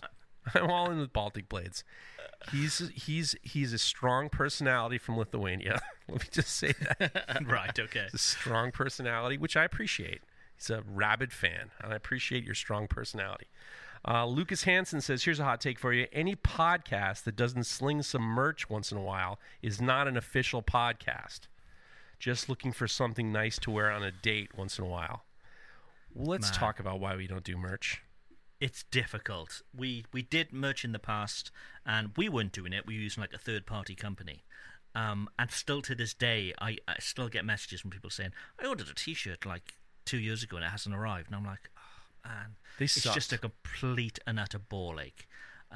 It's just extra admin that we don't really have time to deal with, unfortunately. And they sucked. Yeah, I bought a shirt, and it was like, they were terrible. They were terrible. Quality-wise, they weren't the best, and it's one of those things. If it's going out and we can't control it, it just looks bad on us, and it's difficult. It's difficult. Fiery Ice Forge says, "What? I love my KTP T-shirt." Wow, but well, the other thing is merch is a loser. I mean, it's merch is a total loser, and it's like. Yeah. I've gotten to the point now where I despise merch all the time, because it's just like, it's a pain in the ass. It's a pain in the ass, and the juice isn't worth the squeeze, and it's like, how come you don't send abroad? I sent something to Craig last week. I was stunned at how expensive it was to ship to you. It's a pain in the ass. And this is now like, if this was like the New Jersey, Connecticut, New York podcast, I'd be like, fucking good. Here's $7 and I'll send you whatever the hell you want. It's such a fucking production. And that's the way it is. Maybe someday. Maybe if some company's listening and they say, hey, we'll make it easy on you, then we'll think about it. But I mean, it's like, it's a loser. Yeah. And the last hot take comes from Ronald Knives, which you just mentioned. Oh. This is perfect. Hot take: blaming your callers for your terrible internet connection is poor form. So he got the last laugh on you, Craig. Get the last laugh on you. So last week, Ronald Knives called, and basically he cut me off. He cut everybody. The whole system fell on its knees. No, it was his fault. Completely his fault. Yeah, one of those things, I'm afraid. Yeah, we did actually. Whilst we're talking about being cut off last week, Jeff was telling a story, which I think it was the week before he started talking about his blue balls, and that's all I'll mention about his blue balls. Yeah. Jeff, do you want to tell us exactly? You received these blue balls in the post, and what happened? You just talk for a second. We'll find him. Oh, he's gone. He's gone. Jeff's gone. Oh boy. Oh, jeez. We'll see if we can get him back. This has gone on for a few weeks now, actually. We don't know what's going on. I tell you what, let's go back to another question. Mareko, do you want to take the next question on the on the list? This one's from Chris Jones. He says, quick question on coffee etching. I tried etching my first Damascus knife in instant coffee and was mostly pleased with the results. I rinsed, dried it, and applied a coat of Axe Wax. However, there are a couple of spots. Jeff is now waving his blue balls right in front of the camera. Did you cut those off of a Smurf? Hey, you know what? Maybe we should go again. Do you know there are real problems with people trying to hypnotize people on the radio? Maybe we should try to go for it. You're getting sleepy. You're getting sleepy. Brilliant. What we want to see happen next week, Jeff, we want to see a return of Jeff's shorts, and we want to see the blue balls just slightly hanging out of the shorts, and we won't mention it throughout the whole show. Give me a minute. Sorry, Mareko, you were talking about... Okay, so I rinsed it, dried it, and applied a coat of Axe Wax. However, there are a couple of spots that have a brownish tint when looking at it in sunlight. It doesn't look like rust, but more like a patina. I would get a patina that I would get with mustard. What is your process after you complete the coffee etch? All right, Chris Jones. Sometimes that happens, and so what it is, it's just coffee staining from the coffee etch. Sometimes it takes on gets on the blade. Sometimes it doesn't. It's not really clear why. And I just don't. I haven't experimented enough to really know the exact reason why it does, and sometimes it doesn't. It might be temperature, it might be your finish, it might be, I don't know, it might be the kind of water you mix the coffee with. Like, it's all kinds of stuff. But I try to do everything so that after I do the coffee etch, I literally pull it out, I neutralize it, I rinse it. I don't wipe dry anymore. I use compressed air to help blow it dry. Because I found that if you wipe the blade while it's still wet, you can actually accidentally strip out some of the black coloration that you just spent the last couple hours getting on the blade. And then, so what I've started doing, and this was a tip from Neil Kamimura, is blowing the blade dry, either with compressed air or by using, like a fan or whatever. Not hot air though. You want to use cold air to dry it off, and then hitting it with wax or oil. But there's something about when that black contrast portion of the contrast hits air, oxygen, it hardens up considerably. It becomes considerably more durable and harder than it is in its wet form. And then when you re-wet it, it still is very hard. I don't know what it is about it, but that's the way it rolls. But I've had to redo coffee etches upwards of a dozen times because there is one stupid little thing or another about it. And maybe I just have issues and nothing's ever going to be perfect for me. But if something like that happens, there are also like little micro abrasives that you can get a hold of and kind of go in. They're like the size of pencil lead and clean it up. And if you got the time for that, but I would have just done it over, honestly, myself. Cool. Right, before we do our dreams of the week, I've had a thought about your balls, Jeff. I often lie in bed at night thinking about your balls. Of course you are. Don't neglect on my the grinder, shaft. I have these jiggly eyes, simply because sometimes when the grinder's on and if you've got ear protection on, you can't really hear it. But if the jiggly eyes are moving, I know that the grinder is moving. So I think we should get maybe some KTP branded blue balls and just hang them from the tool table of the grinder. So when the balls are jiggling, we know that the grinder is on. It's a health and safety issue. Yeah. 40. But, you're 40. You're 40 years old. You're 40. I am 40 years old. You're 40. So that idea slightly older. That slightly idea older. was 45, 42, whatever it is. But I know the Broadbeck grinder has lots of attachments. Oh yeah. Go ahead. Does it have an official blue ball attachment? I don't think so. I mean, there's always actually they have something new. Broadbeck Ironworks has an amazing 2x72 grinder, and for sure you should definitely get a grinder. And actually, I just got a message from Ryan saying that they're doing a 4th of July sale. So July 2nd and through the 4th. So July 2nd through the 4th, they're going to be giving a free disc sander attachment with the purchase of a premium package or the mega package. And it's not valid with any discounts or promotions. But this is one of the great things about these guys at Broadbeck is they're constantly giving value to their customer, and it's great. I mean, it's a great product. I use it today. I use it every day. That's my number one grinder. I get 3 grinders. That's my number one grinder. I actually just did serrations on this giant brisket knife, and to be able to flip it sideways and to be comfortable with a work rest is everything. And I couldn't have done it without the Broadbeck Ironworks grinder. And if you go to broadbeckironworks.com and put in promo code KNIFETALK10, you can get 10% off. Not for the July sale. The July sale is for the 2nd through the 4th. There's no promotions. There's no discount codes for that. Buy the premium package or buy the mega package and you get the free disc sander. But they're a great company. They did great at Blade. Everyone's very happy with them. I'm very happy with mine. You guys are happy with yours, and you can also buy the attachments. If you don't have the grinder, you can just get the attachments and then, retrofit them easily into whatever you got. So, There you go. Yep, it's a hell of a deal.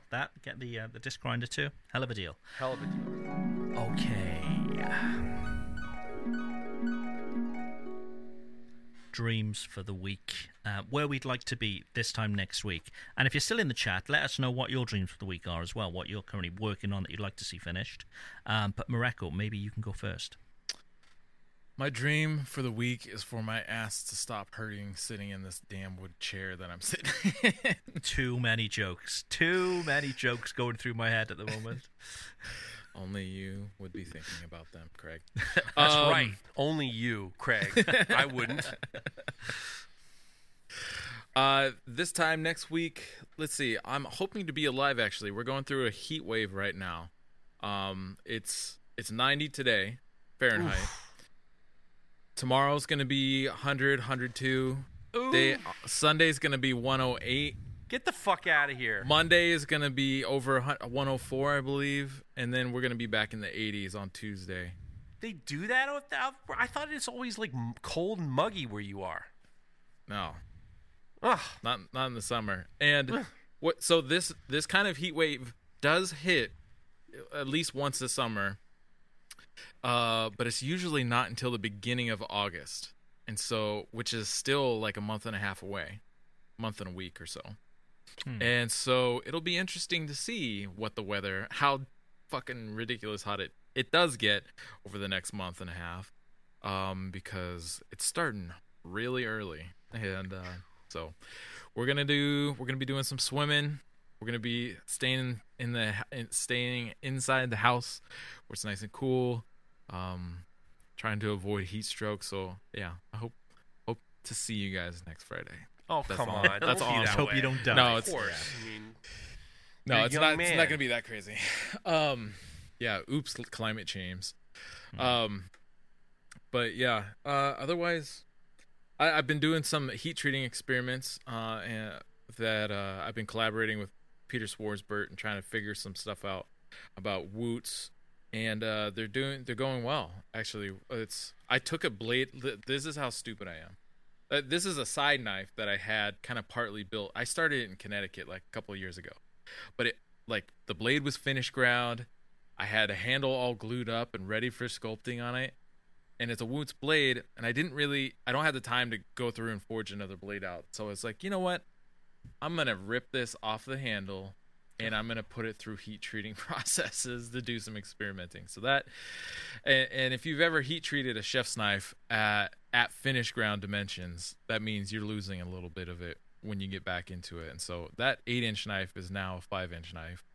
But the heat treating experiments went very well, and the banding activity in the Wootz blade looks freaking awesome. So my goal, I thought I had it laying here right now. My goal is to get it kind of cleaned up, and so you can see that pattern a lot better and move forward with that a little bit. It's a fun little side project. Cool. Yeah. And staying alive, obviously, which is important.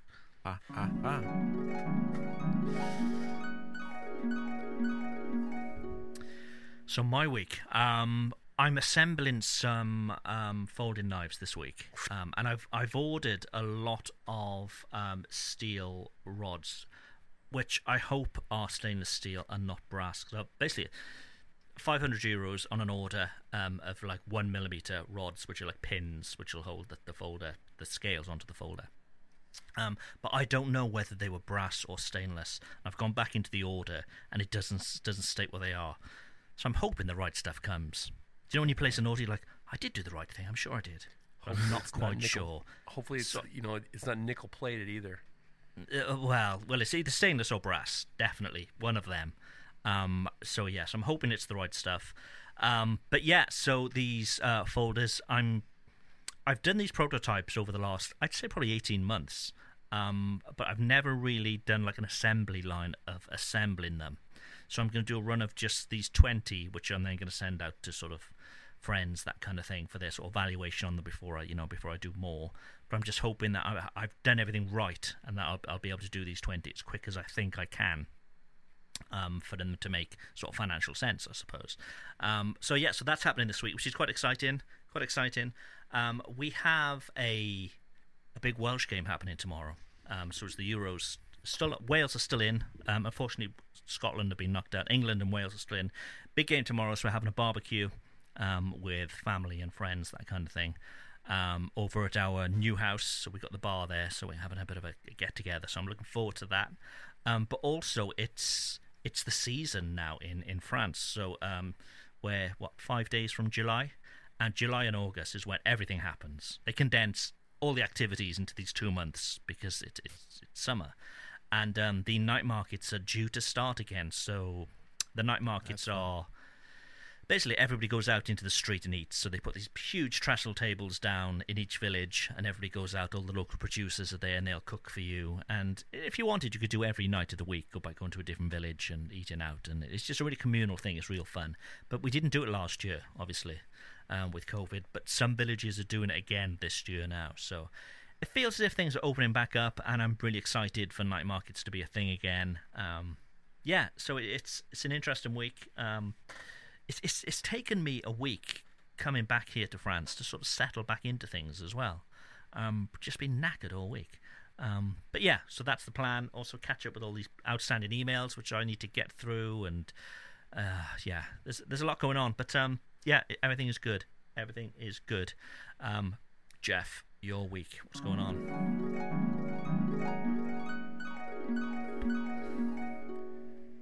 So I was supposed to go to Chris Zepp's Chris Zepp is having an open house, and I was supposed to go, but something came.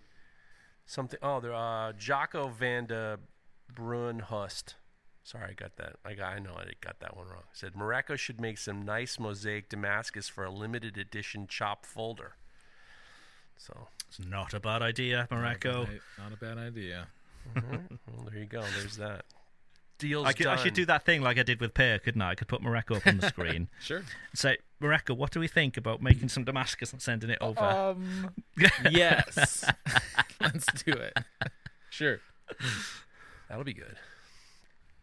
So I was supposed to go to Chris Zepp's event this weekend, and something came up, and I have to be on car duty for part of tomorrow. So I I got to do a sculpture for a show. Wait, just a sec. Are you doing a car wash over the weekend? Are you like getting into a bikini and you're like washing people's cars or something? Yeah. Yep, washing your car. This is the windshield wiper for you. This is the chopped windshield wiper. You're Can you imagine? Very horny. So if you're easy, my kid has got a couple jobs, and there's this weird.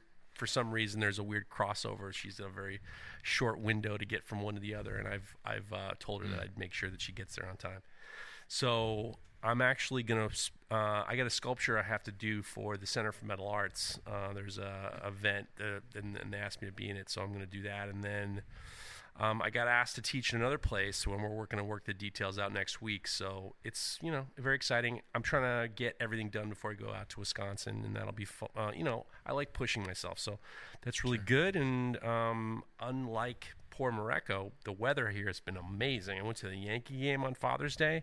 We had a blast, and we got to see something very rare, which was a triple play, which isn't something that you see very often. And it was really, really cool to be there with real New York fans, and it was a lot of fun. So the weather here has been great so far, and I feel terrible for you at 100, anything over 90 degrees. I'm out, totally out. I mean, I think 90 degrees on the East Coast is worse than 100 degrees here. Because at least when I was in Connecticut, the humidity in Connecticut was horrendous. Yeah, it's I bad. would stand in the shop, not doing anything physically strenuous, and I would be sweating my ass off, like literally dripping sweat. I also think that building. Is designed for like heat absorption. It's true. It's this whole steel roof. I mean, it's concrete walls and floor, but the steel roof is not doing anybody any favors. That was a real. The air circulation in there is horrible. It was a real plinkety plonk in there. It's a real plinkety plonk. Yeah. So cool. It sounds like we've all got busy weeks coming up, which is all good. But again, thank you all for listening, and for those who've been watching as well, for those who contributed this week. If you've got any questions for us, contact us via DM at Knife Talk Podcast on Instagram. It's that easy. That easy. If you follow us on Facebook as well, you'll also have alerts about when we're going to go live. But I think that's a show.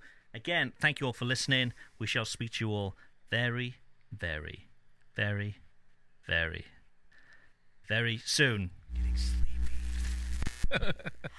This show is brought to you by The Makery, the podcast network for makers.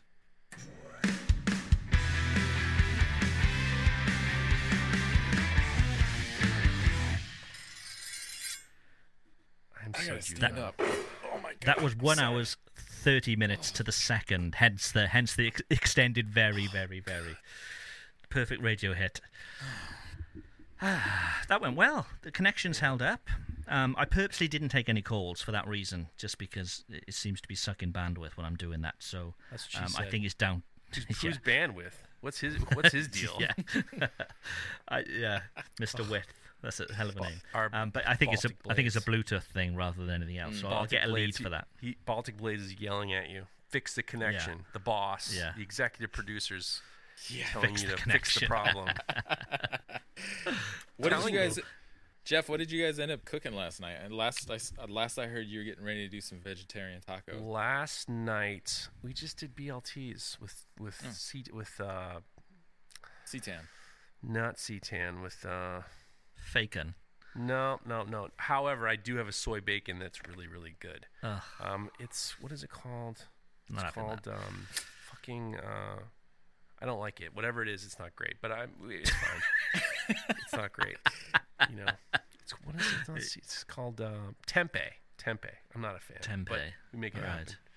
Look, dudes, I hate to tell you this. I like tempeh. You're gonna have. I got bad news for you. It's calories in, calories out. I know. Activity doesn't do it. It's not enough. I know. Got to cut some shit out. I texted you in the week saying that I'm on a bit of a weight loss thing after coming back from the UK. We just ate our way through the whole sort of 4 or 5 weeks. It was ridiculous. And, summer's come in and I can't be looking like this for the rest of my life. It's not good. So yeah, what day was it? I think Wednesday. I hit the scales. Only hitting the scales once a week. I think if I do it every day, it's just going to be sort of demotivating. So it's purely about weight loss for me. Purely just get that weight off. So yeah, I'm having a glass of wine a night. Problematic. Admittedly, it's a big glass of wine as well. I know. I would hate to tell you my routine is what my routine has been. It's miserable. Yeah. But I got getting ready between my blood test and getting ready to get my colonoscopy, I already lost another 5 pounds. Oh wow, jeez.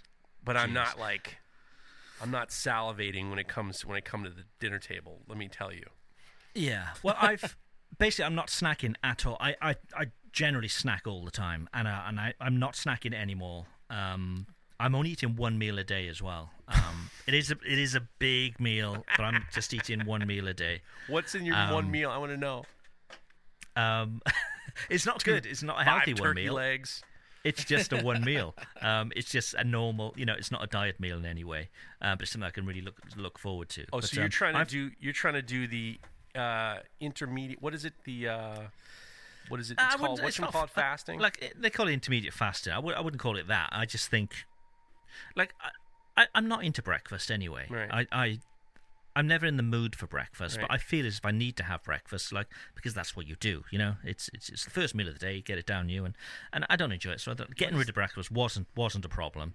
It's been a busy week, so getting rid of lunch hasn't been a problem. By the time it comes to the evening dinner, I'm hungry. I have that, and then that's because I'm sort of full from that. I'm then not needing sort of snacks and sort of sugary goodness afterwards. So let's see how it goes. I feel better already just from sort of 4 or 5 days, and let's see where the weight goes. My wife calls intermittent fasting because I know so many people who do it. Basically, the idea is that you're just not eating 16 hours in between meals. So you have your lunch as your first meal of the day, then you have dinner at an early hour, and then you're apparently intermittent fasting. And my wife says that's some hipster. She called it hipster anorexia. Quite possibly. Yeah. Baltic Blade says, Craig, try paleo. No. People who do paleo generally smell bad. They don't smell good. What? I can't. Paleo, no. It's not good. It's never these fads. It's zero. None of these fads. It's got to be a lifestyle change. I agree. Yeah. It's slow and steady wins the race. And I've been kind of working on, eating in a way that I'm not miserable and being on the healthier side for 15 years. And now I'm just kicking it in. And I just didn't want to be at a certain age. And the doctors say, I had a good friend of mine, just had a heart attack. And he's just a little bit older than I am. And he had a diet that was just, wasn't great. And he exercised, he weightlifted, he was in, but, he had 90% artery blockage. And it's it gets to the point where I don't want to be in the position. I never wanted to be in the position where I had to make drastic changes later in life. So, I started suffering when I was 30. And then now I could be 100% vegan and be perfectly happy. I'm not, but it's made life changes a lot easier. I'm such an emotional eater, so if I'm happy, I need to celebrate. I'll celebrate with a big meal. Right. If I'm unhappy, I'm just eating. And if anything happens, I need cheering up. I can eat. If I eat, it gives me that little hit, and I feel a little bit better. And I know it's all in my head completely. Right. So it's just changing that sort of mentality and knowing well, actually I don't want this. I picked it up just out of habit. I don't really want it. And with the girls as well, they're coming up to 3. Our job at the moment is to give them as much food as we can put down them. So there's always just food hanging around, and they're not finishing it, and they're like, well, I don't want to waste it, so I'll eat that. And it's just always there. But now I'm sort of second guessing every time I'm picking up that food. It's like, actually, I don't want this really. It was just a habit, sticking it in my mouth, Most of the things that people are saying is most of people who end up, it's always your relationship with food and how when you live, how you, why you eat. And that emotional eating is usually a problem. I mean a problem Yeah. in terms of like that's your issue. Yeah. I've started using an app called LifeSum, and it was just to kind of keep track of, because it pairs with, like, I've been riding my bike a lot more, and so it helped with that too. But even just like being more conscious, like actually logging what you're eating, whatever the fuck it is, whether it's quote unquote good or quote unquote bad, it just being more consciously aware of what you're putting into yourself makes a big difference in the portions or the kind of food you even eat. I've found a very big difference in the way I'm eating, and I still feel just as satiated and like I'm getting enough food still. It's just I have a habit of, I grew up with not a lot of money, and so there's like this poor kid inside of me who's just, I have to eat everything, or if something's like especially delicious, like I got to get as much of it as I possibly can, because I'm never going to eat something that delicious ever again. But that's not the reality. That's not my reality anymore. And so it's also kind of like, for me personally, trying to figure that out too, where I got to tell the fat kid inside of me, or the starving kid, I guess, more over the starving kid inside of me, that it's okay. There's plenty of food.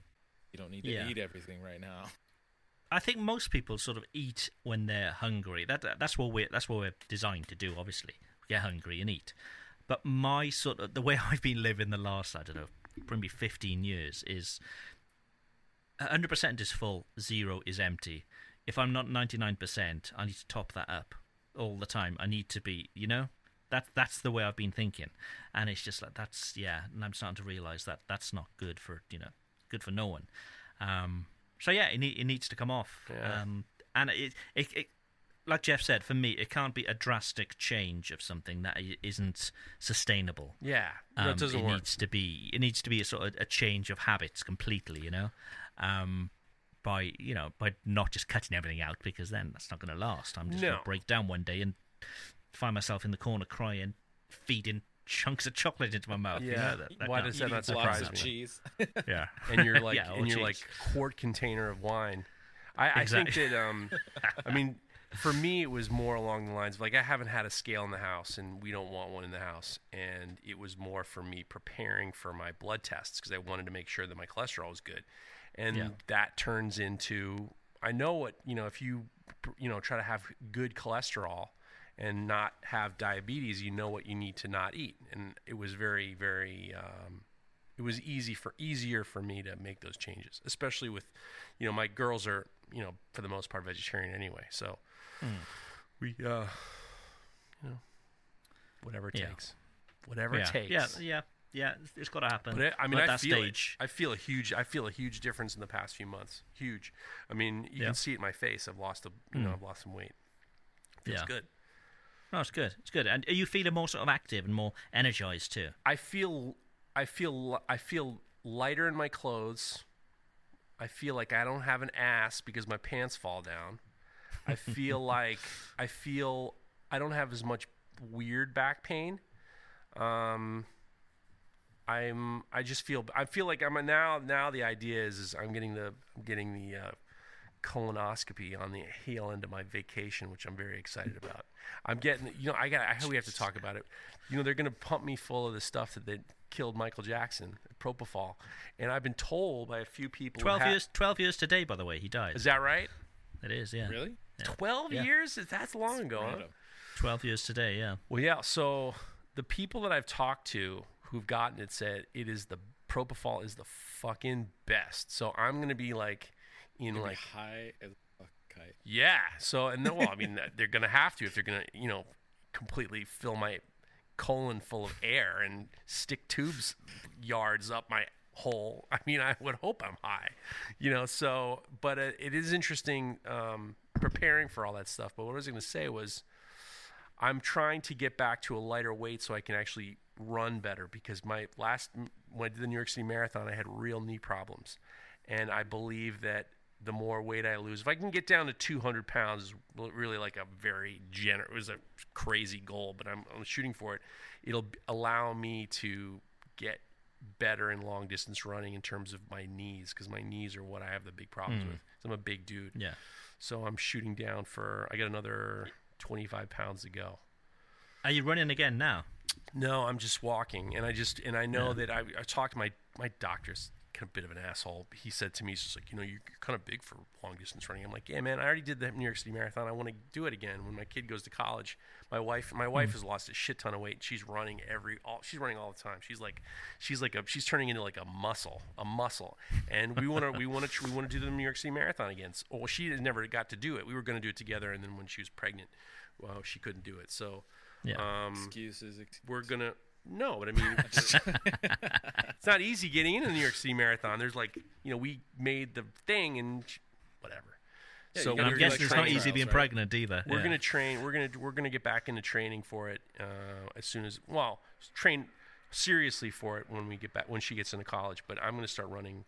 Yeah. If I lose another 15 pounds, I'm gonna try to get back into running so I don't fuck my knees. 5Ks, 10Ks, 20Ks, and build up. Dude, half marathon's the move. Half marathon is my favorite distance. I love. What's that? 22K, 24K, something like that. I don't know. I mean, 3K, 5K is like when I start to warm up. So like for me, for running, like I need 5 miles before I start to feel good. And to me, it's not like you do get the runner's high, and I do get a little bit, like a stone quality after 6 miles, which I kind of like. It's weird. I do it totally for the feeling weird. So a 10K is about 6 miles, 6 and change. Oh shit! I'm just trying to figure out what half marathon is. 13 miles. 13 miles. I think it's about 22K. I think 13 miles. Half marathon is my favorite race that I could do. I could get out of bed and do, because it's like you start to. It's for me. Running was always the breathing, and then once you get the breathing down, you get into like a flow state or like a very meditative state, and it is amazing how, from the waist down, you don't feel anything. And if you're like focusing on your breath, and so that in terms of like enlightenment and like meditation, I could really, I can't do 5K. 5K is like, it hurts. I need to get past 5 miles, and then I kind of go into a weird place. It's great. So, have you heard of the Gastrothon in France? No. So it's a full marathon, but it's split over 2 days, and basically you go from winery to winery. Oh my God. And they feed you, they water you, and most people just walk it, because for obvious reasons. But yeah, it's the gas. I'll have to send you a link. Definitely. I see the pictures every week, and it just looks incredible. It's brilliant. Safraz says Jeff's getting high on life, and I have one more thing to say. My kid, we've been getting our favorite dessert now are like these fucking vitamins, these gummy vitamins. So we got melatonin. We got melatonin vitamins, and they like make you sleep hard. So last night, my kid was just like, I took 2 once, and it was like, it really fucked me up because I was sleeping and I was like having terrible dreams. I'm like, let's see what happens. So I took 2 of them, and I went into this fucking dream world where people were flipping cars over, and it was fucking bananas. So tonight I'm gonna do 3 of them, and I'm gonna fucking find the madness. I'm like, I woke up and she's like, my wife said, how do you feel? I'm like, I was in this strange world, and now I'm gonna be doing a dream exploring. I'm gonna be like snorting fucking melatonin gummies and, Friday night. Oh yeah, this is my new bender, is like, weird sleeping dreams and stuff like that. It's hilarious. So your Father's Days. So Jeff, you went to the Yankees. Sound like you had a good time. Great time. Yeah. Mareko, what'd you get up to? We went over to my brother-in-law's house. Him and his family just got a new place that's only about 5 minutes from where we live, and it's this beautiful old. I think the house was built in the 50s. I think there used to be a local politician who had the house built, so they have like an old finished basement that has a bar in it, and it has a whole second kitchen downstairs. They used to have like cater-ins and all the like.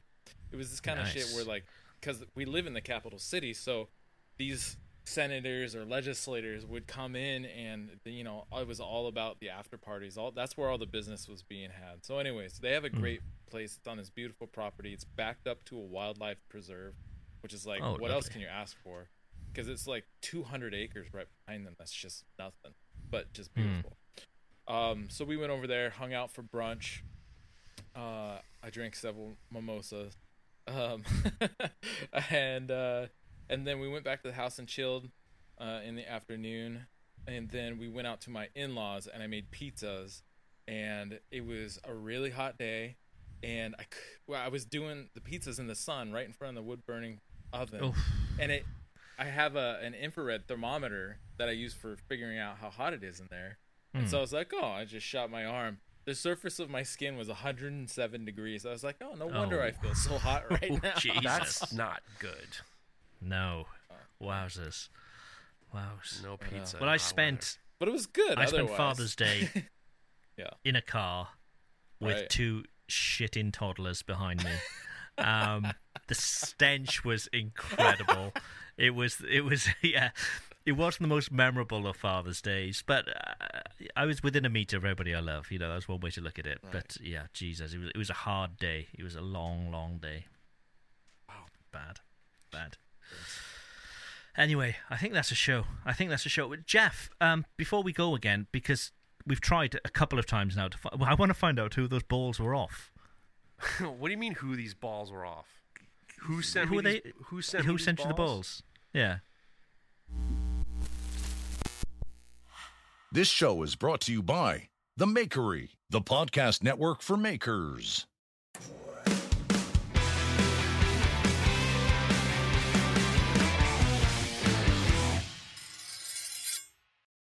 At Parker, our purpose is simple. We want to make the world a better place by working more efficiently, by using more sustainable practices, by developing better technologies. We keep moving forward. With each new idea, innovation, and partnership, we're one step closer to fulfilling our purpose every single day. To find out more, visit parker.com/purpose. Parker, engineering your success. As humans, we're naturally driven by the search for better. But when it comes to hiring, the best way to search for a candidate isn't to search at all. Don't search, match with Indeed. When I was looking to hire someone, it was so slow and overwhelming. I wish I had used Indeed. If you need to hire, you need Indeed. Indeed is your matching and hiring platform with over 350 million global monthly visitors, according to Indeed data, and a matching engine that helps you find quality candidates fast. Ditch the busy work. Use Indeed for scheduling, screening, and messaging so you can connect with candidates faster. And Indeed doesn't just help you hire faster. 93% of employers agree Indeed delivers the highest quality matches compared to other job sites, according to a recent Indeed survey. And listeners of this show will get a $75 sponsored job credit to get your jobs more visibility at Indeed.com/podcast. That's Indeed.com/podcast. Terms and conditions apply.